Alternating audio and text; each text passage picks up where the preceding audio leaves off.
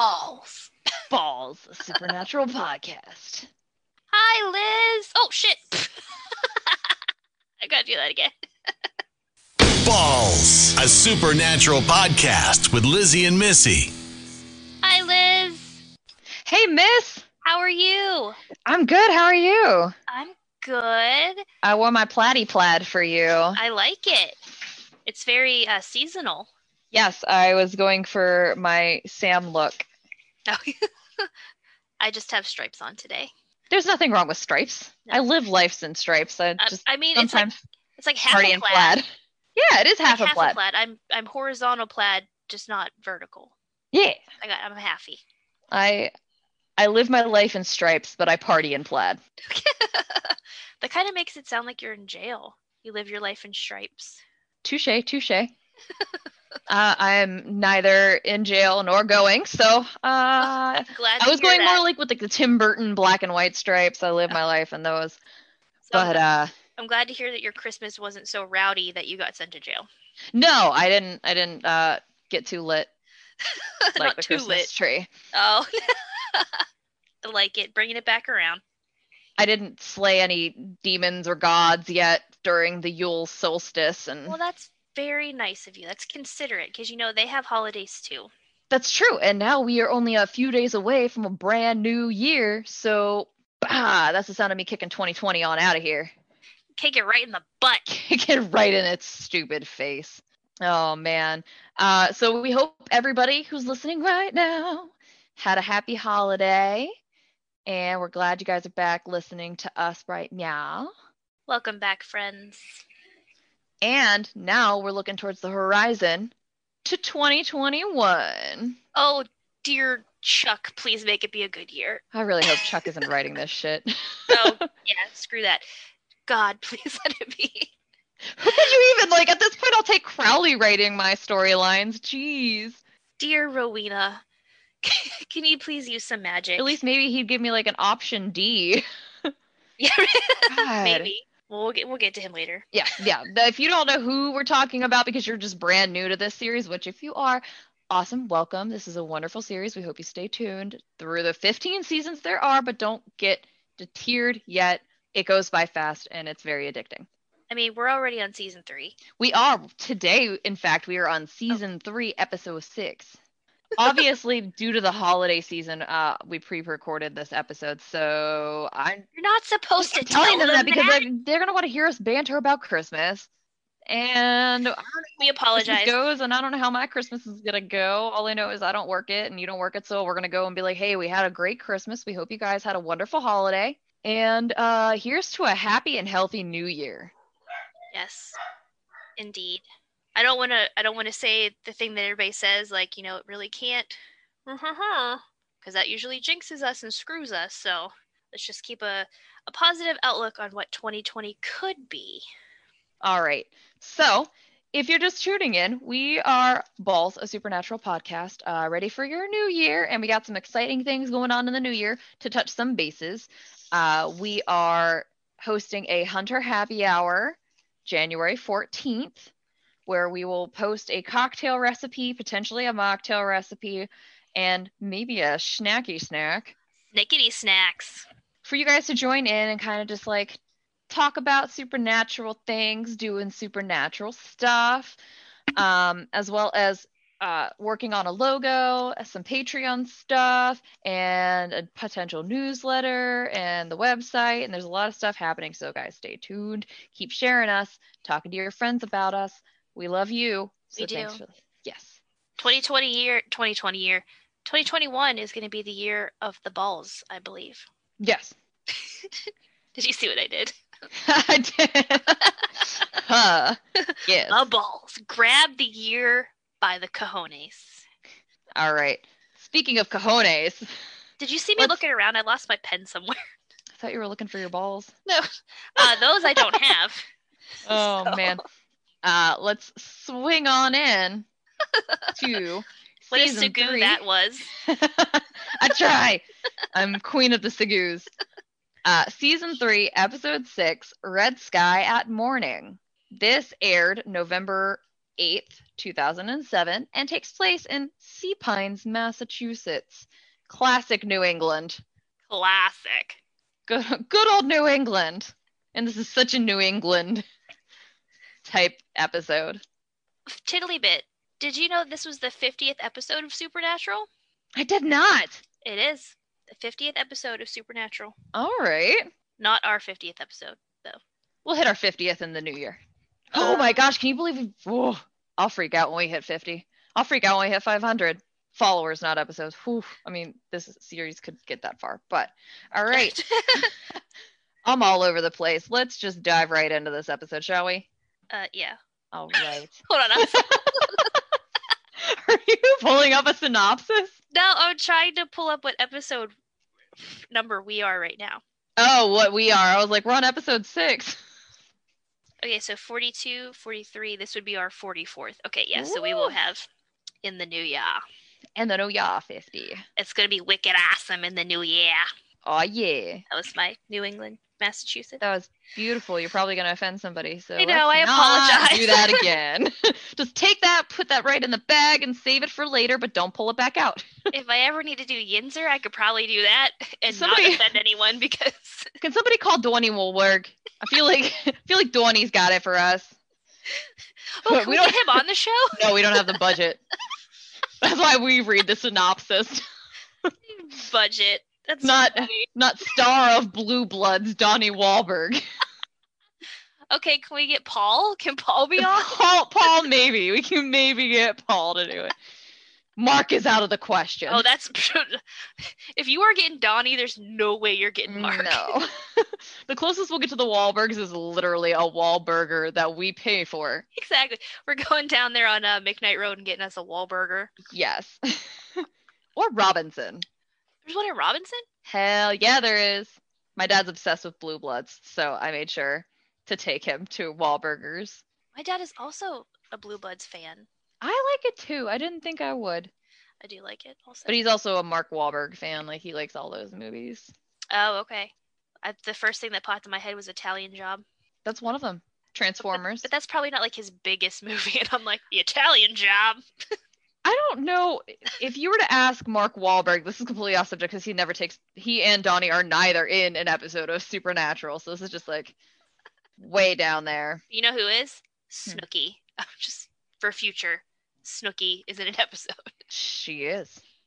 Like, I don't know, The Departed, I feel like would be up there just for the cast Yeah. alone. Boogie Nights. Mm-hmm. A lot of the younger generation would know him from Ted. What's the Perfect Storm? Yeah, that's what I mean. Like, there's like The Perfect Storm, Spencer Confidential, which is hilarious. Also has Liza Schlesinger, worth it. Shooter, Entourage. Well, he was a producer of Entourage. Yeah.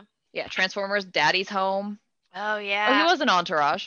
Lone Survivor, Pain and Gain, Contraband, The Fighter, Max Payne, Shooter, which is my dad's favorite movie. Invincible, Four Brothers, The Italian Job. Rockstar is up there for me. If you've never seen Rockstar, you definitely need to see Rockstar. Oh, so good. Planet of the Apes. Oh, yeah. I mean, I don't even know what he would consider the top of his. Definitely not Marky Mark and the Funky Bunch, but who knows? That's where he started, so he better give some props to the Funky Bunch. Did he start there, or was it New Kids on the Block? No, Donnie was a new kid. Oh, on the Donnie was a block. New Kids on the Block. Yeah. Mixing up my Wahlbergs. You can't do that. Can't mix up Wahlbergs. All right. So, Okay. shall we get a synopsis for Supernatural season 3, episode 6? Since I've said it 18 times. It just gets more random like Red sky at morning. the longer we go on. Okay. In Sea Pines, Massachusetts, a woman sees a ghost ship in the harbor and mysteriously drowns in her shower later that night. Sam and Dean question the woman's aunt Gertrude, who knows about the ghost ship, and asks them if they are working with a woman named Alex. After the brothers leave, they are confronted by Bella. Using a pseudonym of Alex, she, quote-unquote, solved the case for Gertrude, who has withheld payment since the Winchesters arrived. More deaths occur that night, and the brothers realize that the ship is a death omen linked to the spirit of a sailor hanged for treason. The sailor's hand was crafted into a hand of glory. Bella suggests that they destroy it to stop the ghost ship, using tickets provided by Gertrude. The trio attends a lavish function at the local maritime museum. Bella steals the hand but sneaks away from the brothers. She sells the hand to a client, which was her goal all along, but then she sees the ghost ship. With her death imminent, Bella turns to the Winchesters for help. They have discovered that the ship only targets people responsible for the deaths of family members, which Bella will not elaborate on. The three of them conduct a summoning ritual at the sailor's grave. The vengeful spirit is confronted by the captain who ordered his death and who also happens to be his brother. And then they both disappear. And we're left wondering, did that shit work? Exactly. I guess Bella lived, so sure. I was happy to see Bella, and I thought she was quite funny in this one because we get to see more of the dynamic between her and Dean, which, I mean, he was already not dealing with her shit. Yeah, I like it. And this episode I felt was funny in a different way, where it was still serious, but it had like that cringy funny. Yeah. I mean, obviously we had brothers fighting about the Crossroads Demon, because that's how we always start off an episode with them. Again. The road so far, still bickering like a married couple. So in this one, man, maybe it's just Sam who's like, Dean gets all the ladies and Sam just gets the creepy old ladies. That old lady? She was putting that on thick. Oh, she was so into Sam. I mean, at one point she said they were going to have sex later. When she leaves, when Bella takes her, she's like, he's so into me. Yes.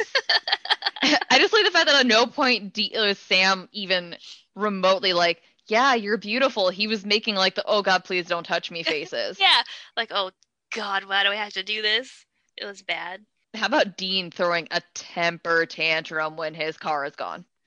Oh, a horrible tantrum. Where's my car? Where's my car? I'm going to shoot her myself. Someone stole my car. Yeah, then he's like, can I shoot her? And Sam's like, not in public. Did you notice Dean's, were they Dockers? His olive green pants? Yeah. They were like shining bright in the sunlight with his mismatched sports coat. It's like, who dressed you today? Where did you get those Dockers? I also liked how, like, matter of fact Bella was. She's like, oh, the car that was parked here? Oh, yeah, I had that shit towed. Yeah. Like, I called them. Yeah. And he's like, but I paid the thing. And she's like, well, not when I was done with it. She's like, does it look like I care? Yeah, she's like, I'm walking away. Does legality bother Bella Talbot at all? No.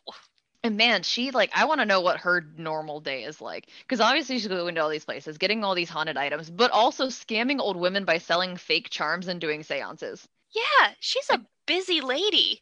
What? She probably does more before 8 a.m. than I do in a week.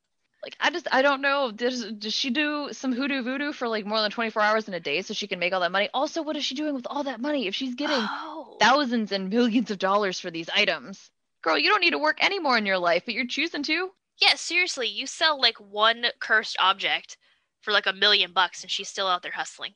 Mm-hmm. Come on, Bella. Take a break. I mean, she literally thanks the boys by giving them $10,000. Like, it's nothing. I know. She's like, here you go. Thanks for your help. Who does that? Bella. That's who does that. Like, oh my God. Here's your stack of $5,000 a piece. Which Dean automatically just wants to go to Atlantic City. Well, why would he not? Duh. He's had enough of drive-through strip clubs and side of the road bars. He needs to go to that Atlantic City, but not Vegas. Drive-through. Were you out on 22 at the climax? No, but I just feel like at this point that's all Sam and Dean are doing, and Sam's just keeping his head down like, why can't I have reception in this one place? It's the one place my magic internet does not follow me. The magic internet followed them to the house they were squatting in, though. It did. You see all the stuff he had set up on the table, like a router and everything? There's probably like no power in the house, but the magic internet is working. I also like the fact that Gert's just like, trust you, bitch, but like not that far. I want you to help me solve my niece's murder, because that's what it was. It was a murder. She was out jogging, and then she may have seen a ship, but like, that's kind of crazy talk. And then she died. Yeah.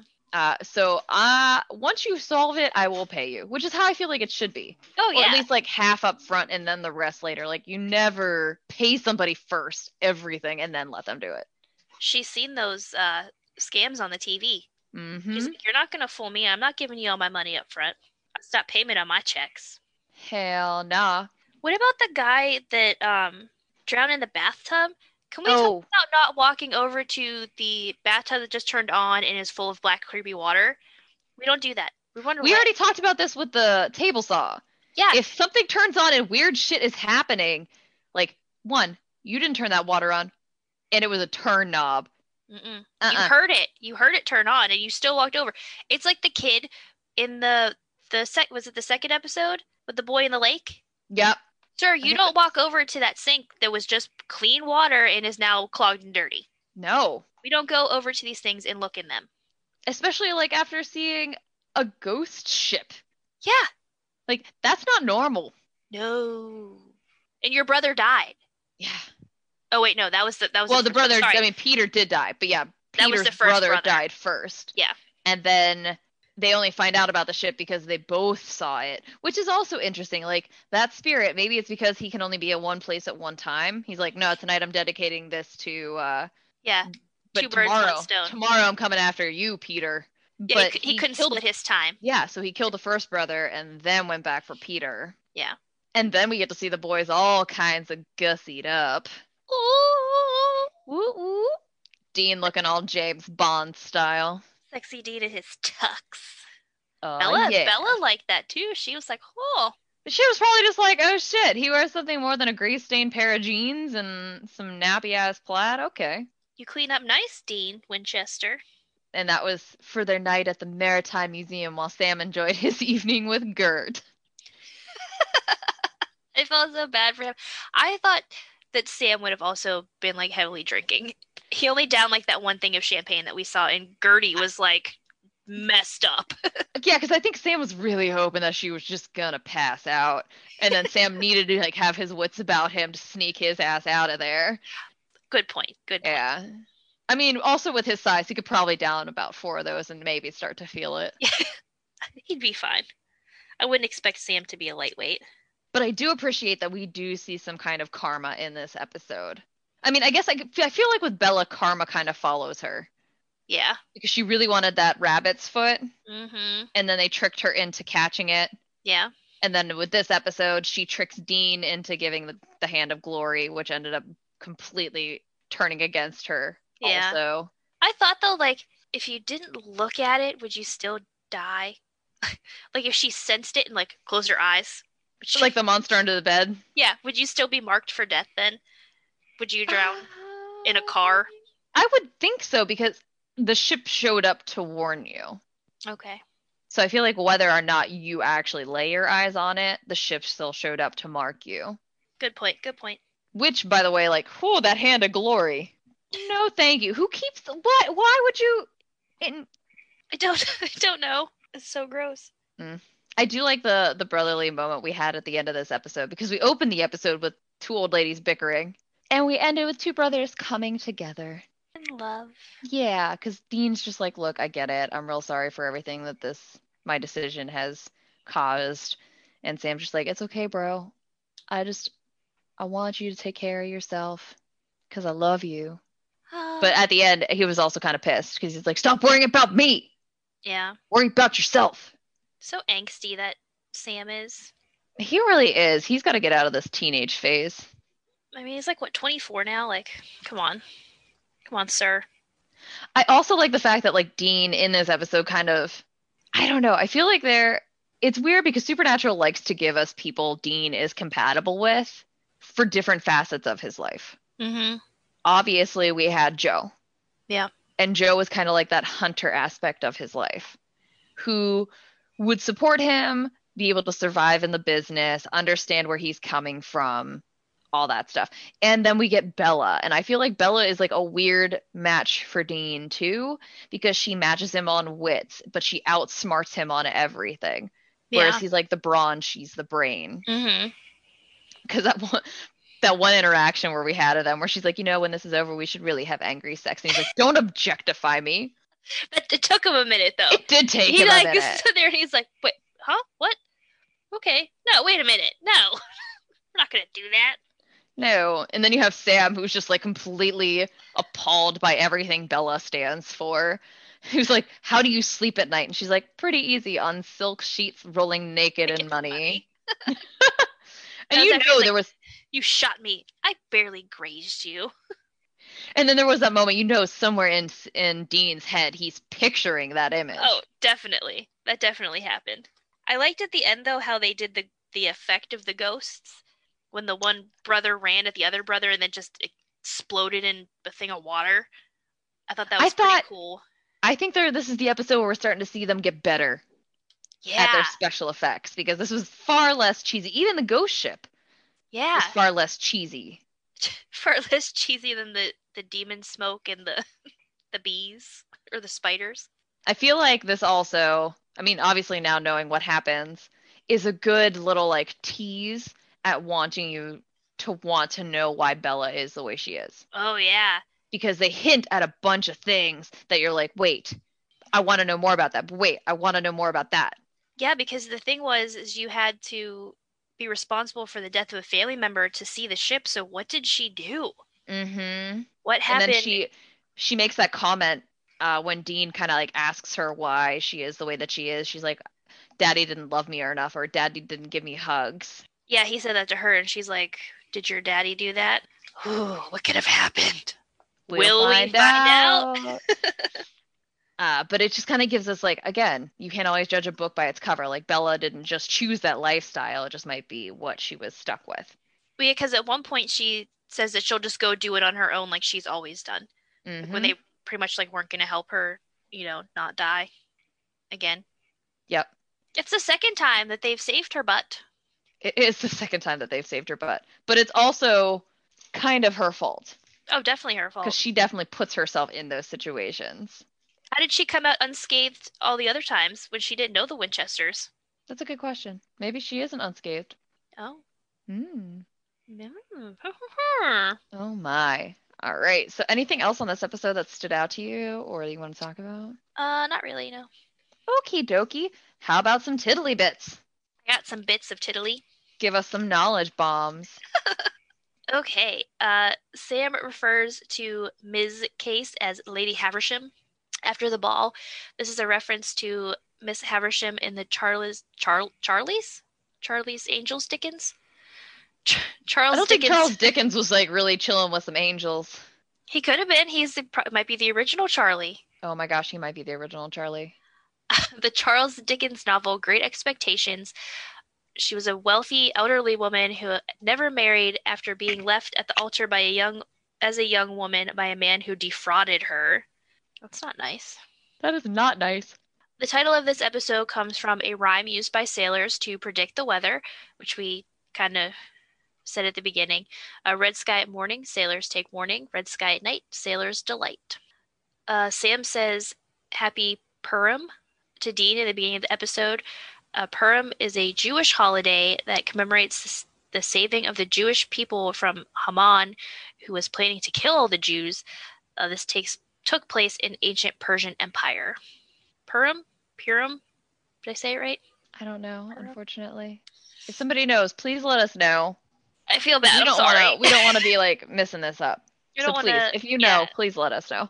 We want to pronounce it properly. I should have looked it up. I don't want to offend anyone. This is the second time Bella uses an American accent rather than an English accent when interviewing the second victim's brother. You're on English accents and American accents. Bella says that the sailor's body was cremated, but not before they cut off the hand to make a hand of glory. And a couple episodes ago, Liz actually talked about Hand of Glory. I know, and I was really happy that Supernatural kind of kept with that it's the hand of a hanged man who was tried for certain different reasons. Obviously, in this case, it was treason, and it's usually dried and sometimes turned into a candle and or pickled. Pickled, yes. As we found out. That's what I was just going to say. The Hand of Glory is a hand of a murderer, removed while he is on the gallows and then pickled and dried, which is just gross. When used with candles made from the fat of a murderer, it was said to render people unable to move. It was also said to be able to unlock a door, thus making it useful for thieves. If you remember in the episode 2, I did mention that a lot of robbers would bring a hand of glory into the house to render the owners of the house into a coma, which they would never wake up from. Mm-hmm. Damn you, hand of glory! Why Why are you given such a glorious name for such a cruel use? You gross pickled hand. Ugh. And we come from a city where everything is pickled. Let's just throw that out there. We have a pickle festival. I mean, I like pickles. I just don't want a pickled hand. I just don't want my hand pickled. Dried, maybe. Salted, sure. But like pickled, no. And then that's where I draw the line. Pickled cucumber, pickled beets. Okay, cool. Pickled hand? Not Pickled so much. hand of a hanged man? Nah. I'm good. When Sam summons the ghost of the Capitan, the captain of the Espiritu Santo, he calls on a bunch of names, one of which is Castiel, the name of a character to appear in the 4th season, if you didn't already know that. And he says it pretty prominently, too. There's like 2 names before it, and then he's like, Castiel. I wonder if they pulled that before creating the character, because Castiel wasn't supposed to be a main character. He was supposed to be a 2-bit side character, but people loved him so much, as we found out with the fandom, because Misha is amazing. So much. They kept him. And he was so mad about auditioning with that voice. That voice, because he had to keep doing it. Mm-hmm. I think that there are a lot of people that like him more than the brothers. It's possible. I mean, now you have 3 to choose from instead of just 2. I mean, obviously you can narrow it down and be like, who's your favorite Winchester? Yeah. Well, some people consider Castiel a Winchester. Mm-hmm. Some people even ship Castiel. We're not. We are talking about ships. We are. It's a ghost ship. We're talking about ghost ships. We're not talking about other ships. Okay. I want the people to like me. Okay. Continue. The name of the ghost ship is the Espiritu Santo, which ironically translates to the Holy Ghost or the Holy Spirit. This is also reference to the Holy Trinity in the Christian faith.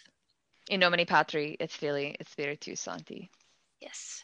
All the victims are seen wearing blue before they are drowned, which I did not notice. I didn't notice that. Well, I mean, we also saw them at night, so I feel like it's hard to really differentiate blue. That's true. And the girl was, I mean, she had a blue sports bra when she was running. I was like, she's naked when she died, so. And both Sam and Dean wear blue in the final seance, which also hard to see because it was nighttime and it was raining. But I guess they're wearing blue. The ghost ship shows up in salt water despite salt being supposed to repel spirits. It's interesting. That makes sense, but that is weird. Why didn't they think that one? Okay. I don't know. Maybe it's different for ghost ships. Is it really in the water? Is it floating above the water? And that's the thing. Like, is the ship a ghost, or is it the guy making the ship a ghost because that's what he knows as a warning? Yeah. That's what he's used to, so he's kind of warning him. And so many questions. Yeah. I mean, if that's the case, like, then he's really not a ghost on the water. He is like projecting a ghost ship as a warning and then being a ghost. Maybe. Twice the term screw you, a milder form of F you, is uttered in several bleh, bleh. I did so good the first episode. We're still going strong. We're still going. I'm literally doing this with a dog on my lap. I know, she looks so cute. It's not even the little dog. Tallahassee's taking it from here, people. Okay, so twice the term screw you, a milder form of FU, is uttered, and several times Sam and Dean use the word crap. Oh, crap. Apparently, new regulations for cussing on primetime TV were released in June of 2007 so that they could get away with saying screw you and apparently crap. Oh, so they were just going for it. Oh, they were like, we're going to use it all. If we can do it, we're doing it. Sam and Dean aren't nice. They're potty mouths, and we need to show it. They're like, finally, we can say these things. Ha Crap. Screw you. Just running around set yelling at each other that. Screw you. No, screw you. Eric Kripke cited this episode as one of his least favorites of the series. Interviews he did into fans on the picket line during the writer's strike. Even the Prophet Chuck disparages it in season 4, episode 18, "The Monster at the End of This Book." And Sam, I mean, why does he not like it that much? I didn't think it was a bad episode. I mean, it's not like the Bugs episode. It was pretty interesting. Yeah, it had moments. Anyway, we'll agree to disagree with that. Sam and Dean squat in a house rather than stay in a motel for this episode. We also see them squat in a house in season 1, episode 8. Bugs. You had to bring up the bugs again. Did you know you were bringing up the bugs? So you just... I think subconsciously. I knew bugs was coming in somewhere. And my last little tiddly bit is a visual effects tiddly bit. Ooh. Though the script of The Red Sky at Morning described the confrontation between the ghostly sailors as, quote unquote, they collide into a swirling vortex that disappears. This is that cool effect. Oh, yep. Mm-hmm. Kripke and Singer ultimately left the creative control up to the visual effects supervisor, Ivan Hayden. Production filmed each element of the sequence separately, with the cemetery itself taking place at Heritage Park. A separate plate used exploding water balloons shot at 1,000 frames per second. This high frame rate allowed them to use for the use of slow motion. So then the layers were then compressed into a single sequence, with the elements transforming into 3D models of the characters and the water after the initial collision. Wow. So it's multiple parts that they filmed separately and then brought them all together into that cool, I'm running at you and we're colliding and then we burst into water. That's so cool. Yeah, it's pretty neat. Oh my goodness. I like it. I like it a lot. Very cool. All right.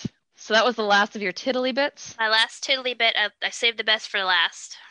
All right. So I decided, since I had mentioned a decent amount about the Hand of Glory last time, that this time I would actually focus on what the people saw, which is a ghost ship.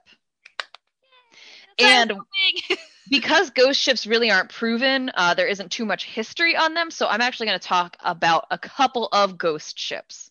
Awesome. And their stories. So as this kind of hints at, a ghost ship, also known as phantom ships, are ships that are abandoned ships found adrift, left under fearsome and cryptic circumstances. Sometimes seen as a bad omen, they will appear to sailors and materialize in the middle of the sea and quickly disappear, which foretells of something horrendous or terrible about to happen, which obviously they use in this episode. So the first ghost ship I'm going to talk about is the Mary Celeste. Ooh. Yes, and she is technically the most famous real-life ghost ship, and she was found adrift in the Atlantic Ocean December 5th, 1872, by British ship Dea Gracia. The Mary Celeste left New York Harbor on November 7th, 1872, with Captain Benjamin S. Briggs, his wife Sarah, and their 2-year-old daughter Sophia, along with, depending on whatever you're reading it on, 7 to 8 crew members, and about 1,700 barrels of crude alcohol as their cargo. I mean, that's the Now, happiest Captain ship. David Morehouse of the Dea Gracia allowed his crew to go aboard the Mary Celeste when he found it and found that no one was on board. However, all 1,700 barrels of crude alcohol, as well as all of the crew's belongings, and about 3.5 feet of salt water were sloshing around the belly of the ship. But 6 months' supply of food had remained untouched, and a couple of the ship's charts had been tossed about. But other than that, everything else looked normal, minus the fact that there was no crew. The last ship's log entry was at 5 a.m., November 25th, 1872. So roughly 12 days or 11 days before it was even found. Now, the Dea Gracia got the okay to actually be able to tow the Mary Celeste the 800 miles to Gibraltar, where they allowed a salvage crew to go on and figure out how much they get paid. Because generally, if a ship was towing another ship to return, they would get paid in whatever damages or whatever they could have. However, the crew of the Dea Gracia was actually only paid 1/6 of what they figured the total would have been, which was $46,000. Why? For the return of the Mary Celeste, because they suspected the Dea Gracia of foul play, since no one really knows what happened. However, the speculations are that it could have been mutiny. Okay. From the Dea Gracia. That Dea Gracia came across the Mary Celeste and saw that there was only a crew of 10 people total, knowing that they could take over with the crude alcohol. So they thought they were up to no good. Yeah, and Okay. Obviously at the time, like I said, if a ship towed in and another ship with the entire crew missing, they would get paid the salvages.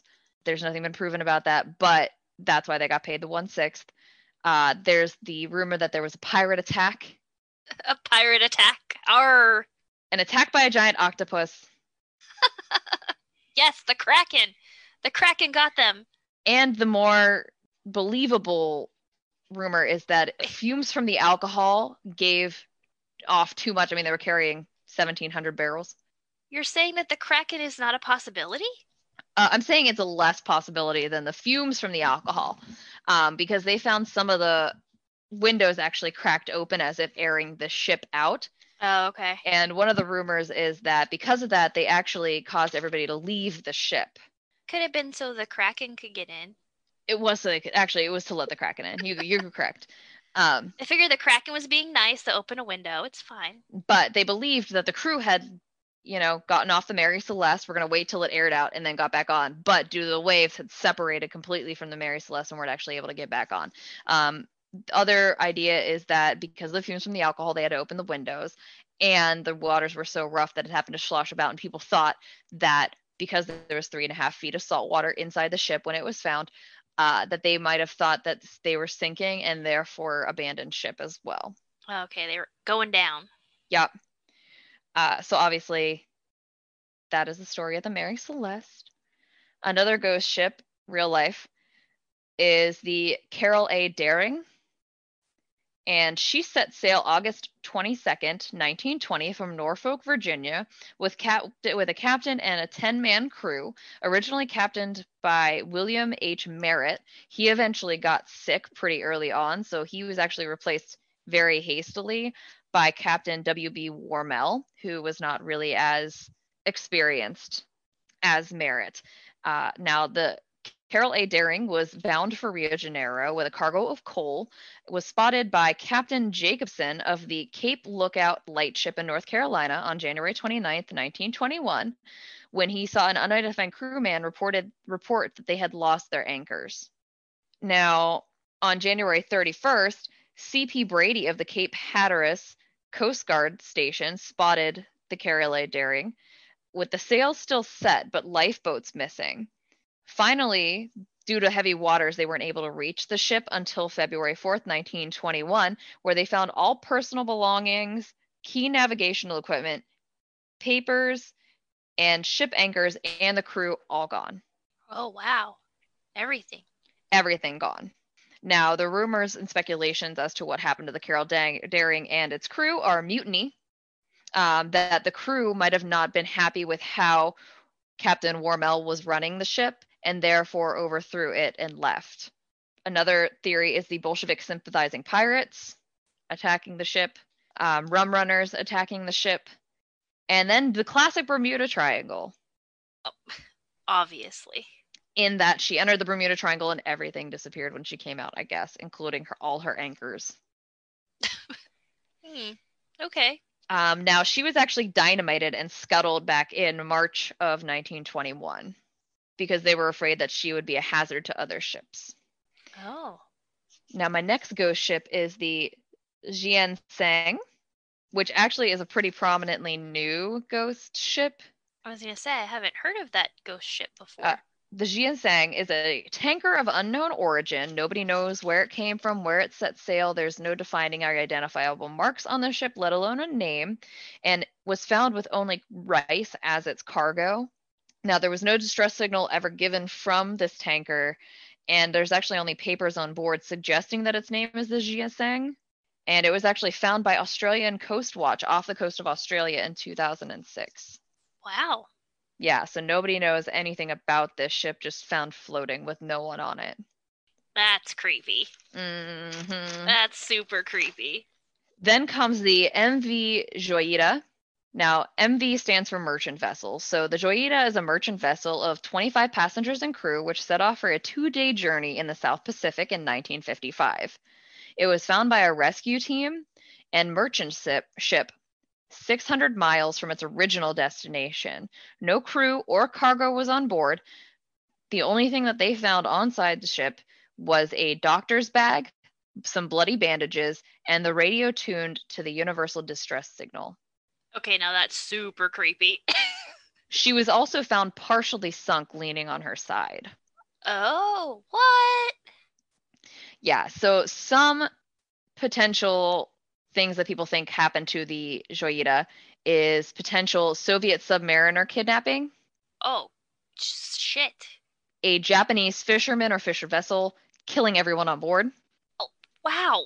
or the more likely culprit, that a corroded pipe was actually leaking, causing flooding, which caused the ship to start partially sinking and the crew to abandon ship, and maybe the fact that the bloody bandages in the doctor's bag were that somebody got hurt on the pipe trying to stop it from leaking. Well, I hope that that is the case and not the other two. Right? So then we have the Octavius. And the Octavius in 1761 actually left the port of London with a crew of 28 set sail for China. They were able to make it to China, drop off their cargo, and since the weather was so nice, the captain of the ship thought that they could try and set sail through the Northwest Passage, which was very rarely used at the time by ships. She was actually declared lost when no one had heard from her for weeks. Then, October 11th of 1775. Now remember, she set sail in 1761. So October 11th, 1775, a whaling ship called Herald. Hey, Harold. A whaling ship named Herald was off the coast of Greenland and spotted a weather-beaten Octavius.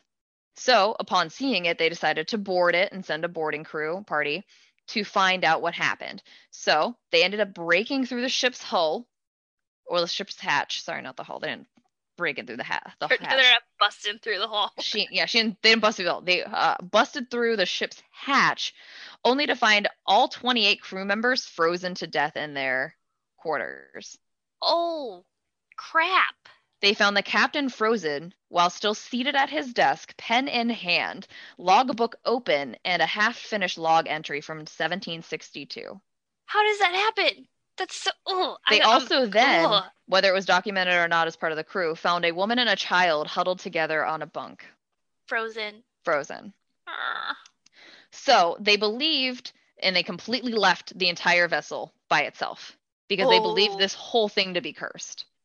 Oh, you're like, we're out. Mm-hmm. They were like, fuck this shit, we're out. We're not played enough for this.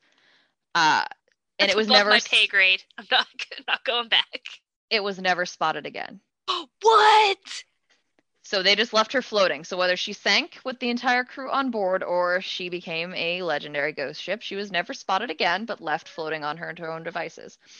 Now, they believed, since the last log entry was off the coast of Alaska, they believed that the ship was actually imprisoned in ice and everybody froze to death that way. And then at some point, the ship became dislodged from the ice only to float along on her own. But how long do you have to be sitting there to freeze? So, like, essentially flash freeze. Yeah, I mean, pretty much. I can see, like, everybody, like, laying, like, huddled in their bunks or whatever, but the dude at the captain at the desk with a pen in his hand, like, how? I don't know. Mm-hmm.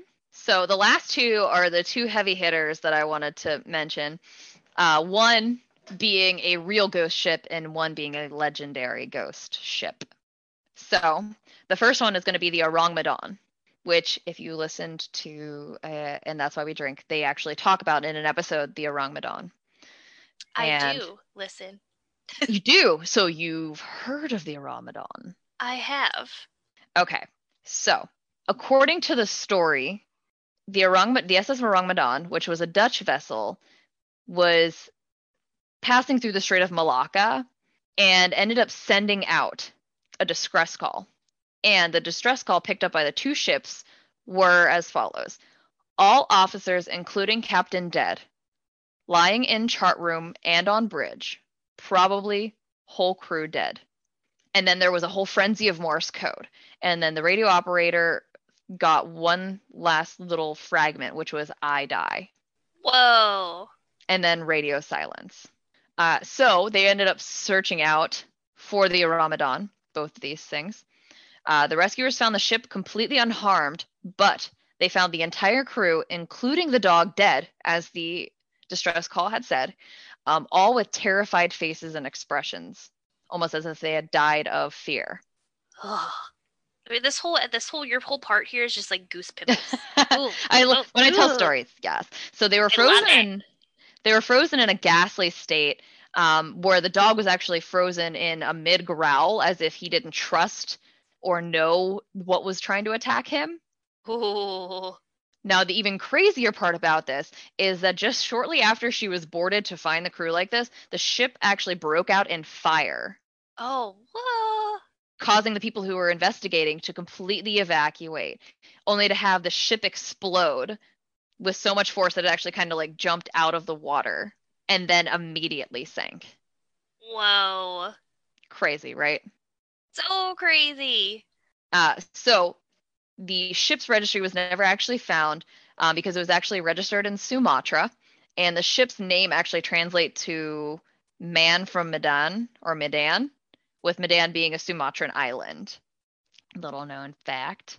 So they believe that what potentially happened, or at least to cause the fire, is that potassium cyanide and nitroglycerin, which were stored in the ship's hold, actually caused, via a spark, to catch fire and immediately explode. Rumors had it that a pirate attack happened on the crew, but that didn't make sense because they weren't slain. They were just literally frozen in fear. Those damn pirates. Completely, just blame it on the pirate. Yeah, well, there was no complete wounds, so it wasn't like they were stabbed or shot. Now, there's the potential that obviously dangerous gases were released from the cargo because nobody knows exactly what the ship was holding. Potentially killed them, kind of like carbon monoxide poisoning. And then obviously another cursed idea is that it's supernatural, otherworldly. Some people actually blame aliens for it. That's a new one. Giant kraken, I get. Alien? I don't know. I think because of how they were in fear. I mean, it was the around the 40s and the 50s, so like alien abductions was a kind of a big thing then. Yeah. So they were thinking that maybe that's what happened. The main reason that they think that the ship sank as fast as it did was that it was actually an overexposure of nitroglycerin, which then caught fire because they were carrying it illegally. So maybe it was more of a karmic ending to the Orang Medan. Oh, okay. And finally, the last ship, to touch on some couple of things, the ones that I didn't mention that are also pretty big heavy hitters are like the SS Bechamel, which has also been mentioned on a bunch of different podcasts.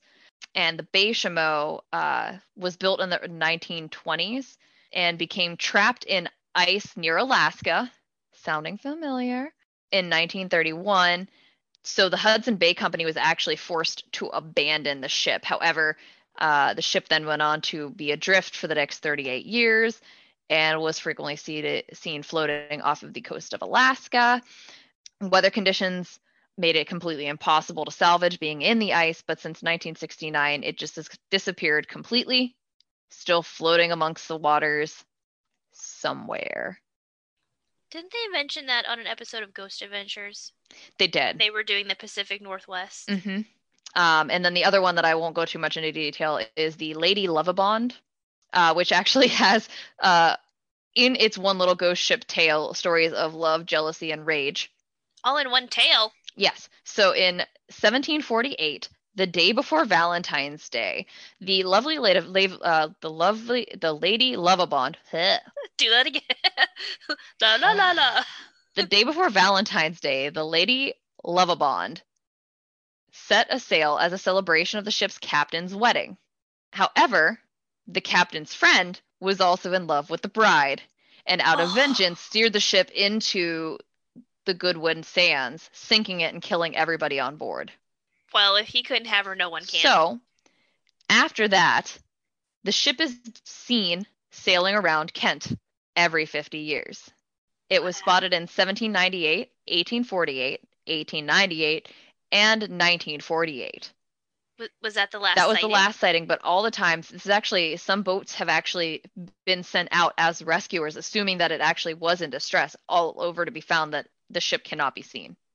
Oh, ooh. Now in 1998, there was not a confirmed spot or sighting of the ship. However, the ship still remains in legend. And the final ghost ship, and probably best known literal ghost ship, is the Flying Dutchman.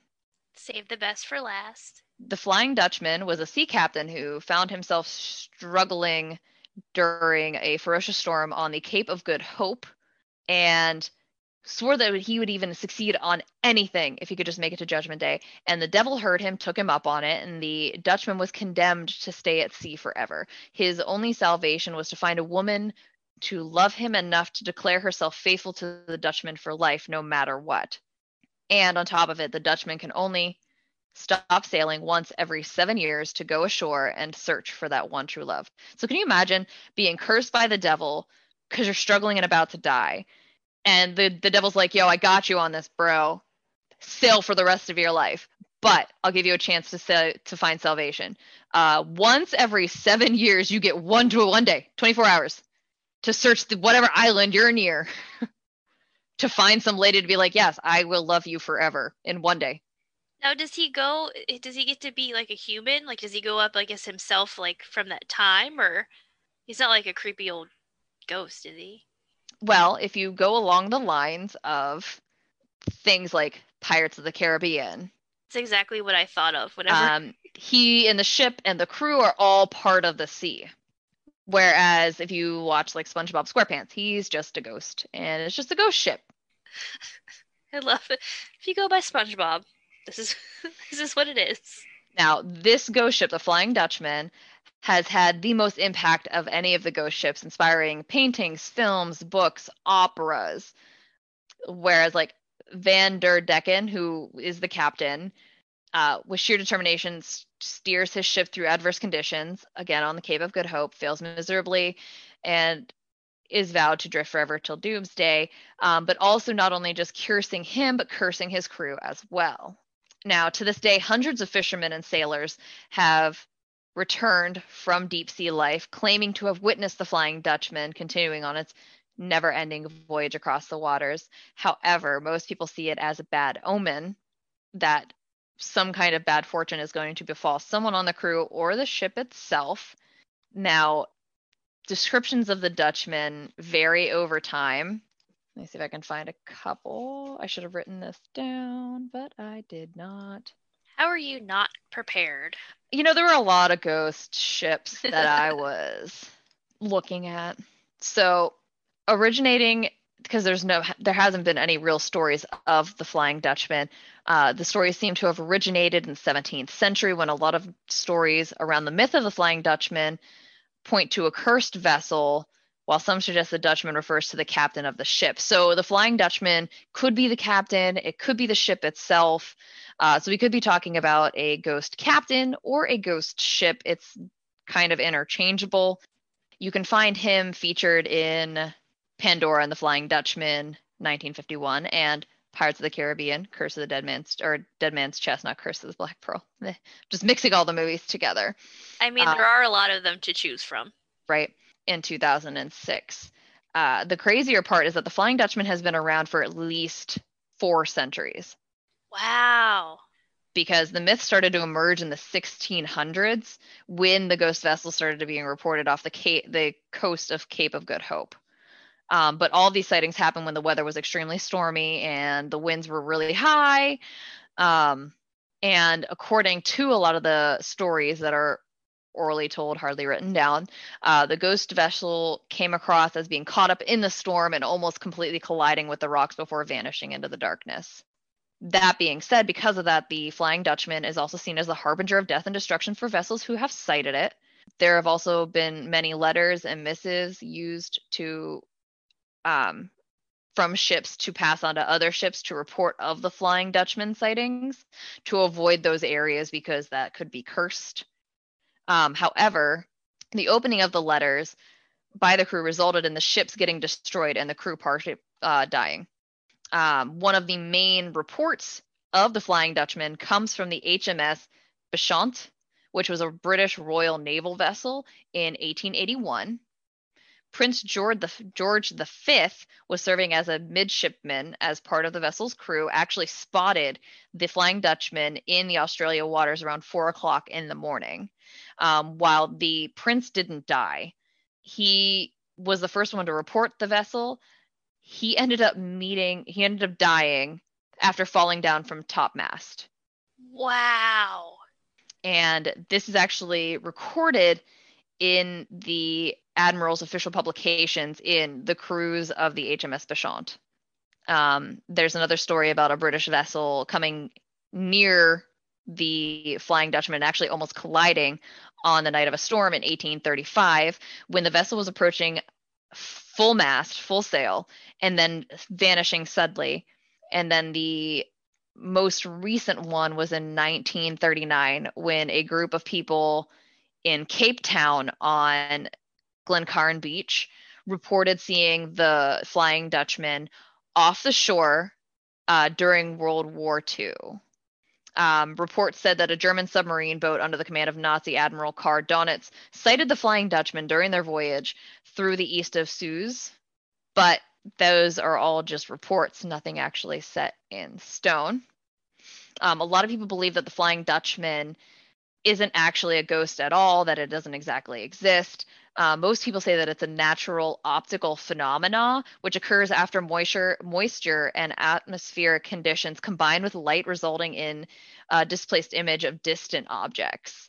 So basically, it's a trick of the eye and the mind.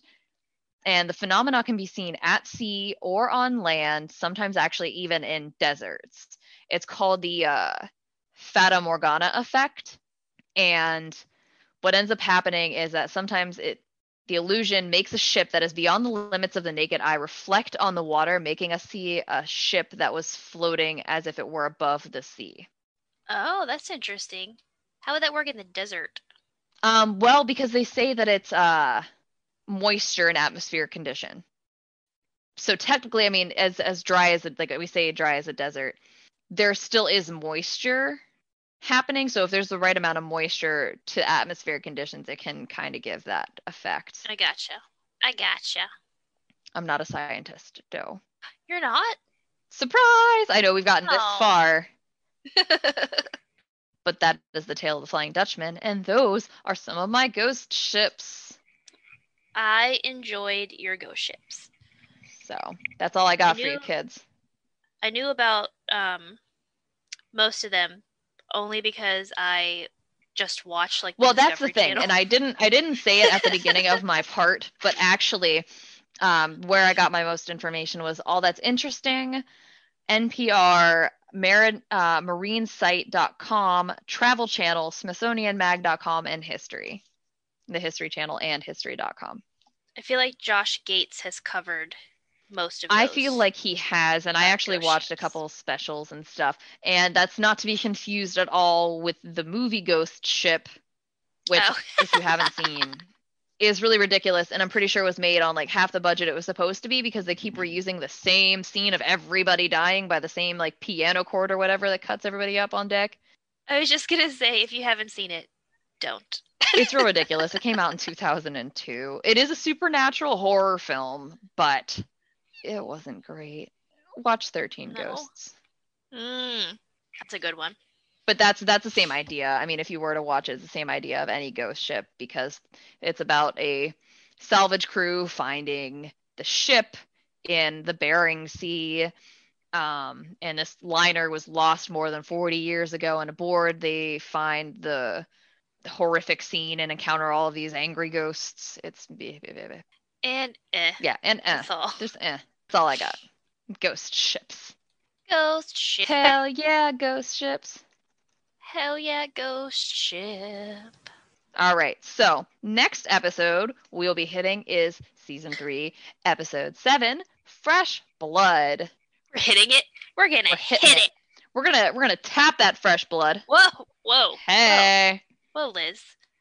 I know that Supernatural can say screw you now, but calm down. I can't say tap the fresh blood. Just kidding. Oh, okay. Oh, please. Gonna be over here now with my dogs doing nothing. Okay, so yeah, that's gonna be the next one, episode 7. And this is our last episode before 2021. Oh my goodness. Is there anything you want to tell everybody, miss? I wasn't prepared. On the spot, tell our fans. Thank you very much for listening, for your support, for being our friends. I hope 2021 is better. I hope that we get to do things. I don't know. I hope everybody has a good New Year. I like how you said that like questioning, like I'm gonna judge you on your answer. I don't know. As I like look around while I'm trying to say it. I mean, I was just gonna tell everybody, like, thank you guys. 2020 has been a goddamn roller coaster. Ugh. As the new year approaches, obviously, stay happy, stay healthy, and, you know, keep sharing us because you guys have made, for whatever darkness 2020 has held, you guys have listened to us and you guys have grown us. And we're just so thankful. I mean, right now we have over 400 followers, which when we started this thing, we were just doing it for fun. And we've met some really awesome people. We literally thought it was just going to be just us. We were real cool with like 50 followers. We were like, oh man, we got like 70 people listening to us now. This is crazy. Now every day she sends me the numbers and I'm just like, what? And I do daily. Just trust. So you know what, guys? Thank you so much. Have a very happy and however you celebrate it, fun new year. Let's bring in an awesome 2021. Let's. And guys, we will see you next episode. Bye. Bye. You've been listening to Balls, a supernatural podcast with Lizzie and Missy. If you want more, follow on Twitter and Instagram at SPNBallsPod or email spnballspod@gmail.com. Be sure to subscribe and follow Balls on your favorite streaming service.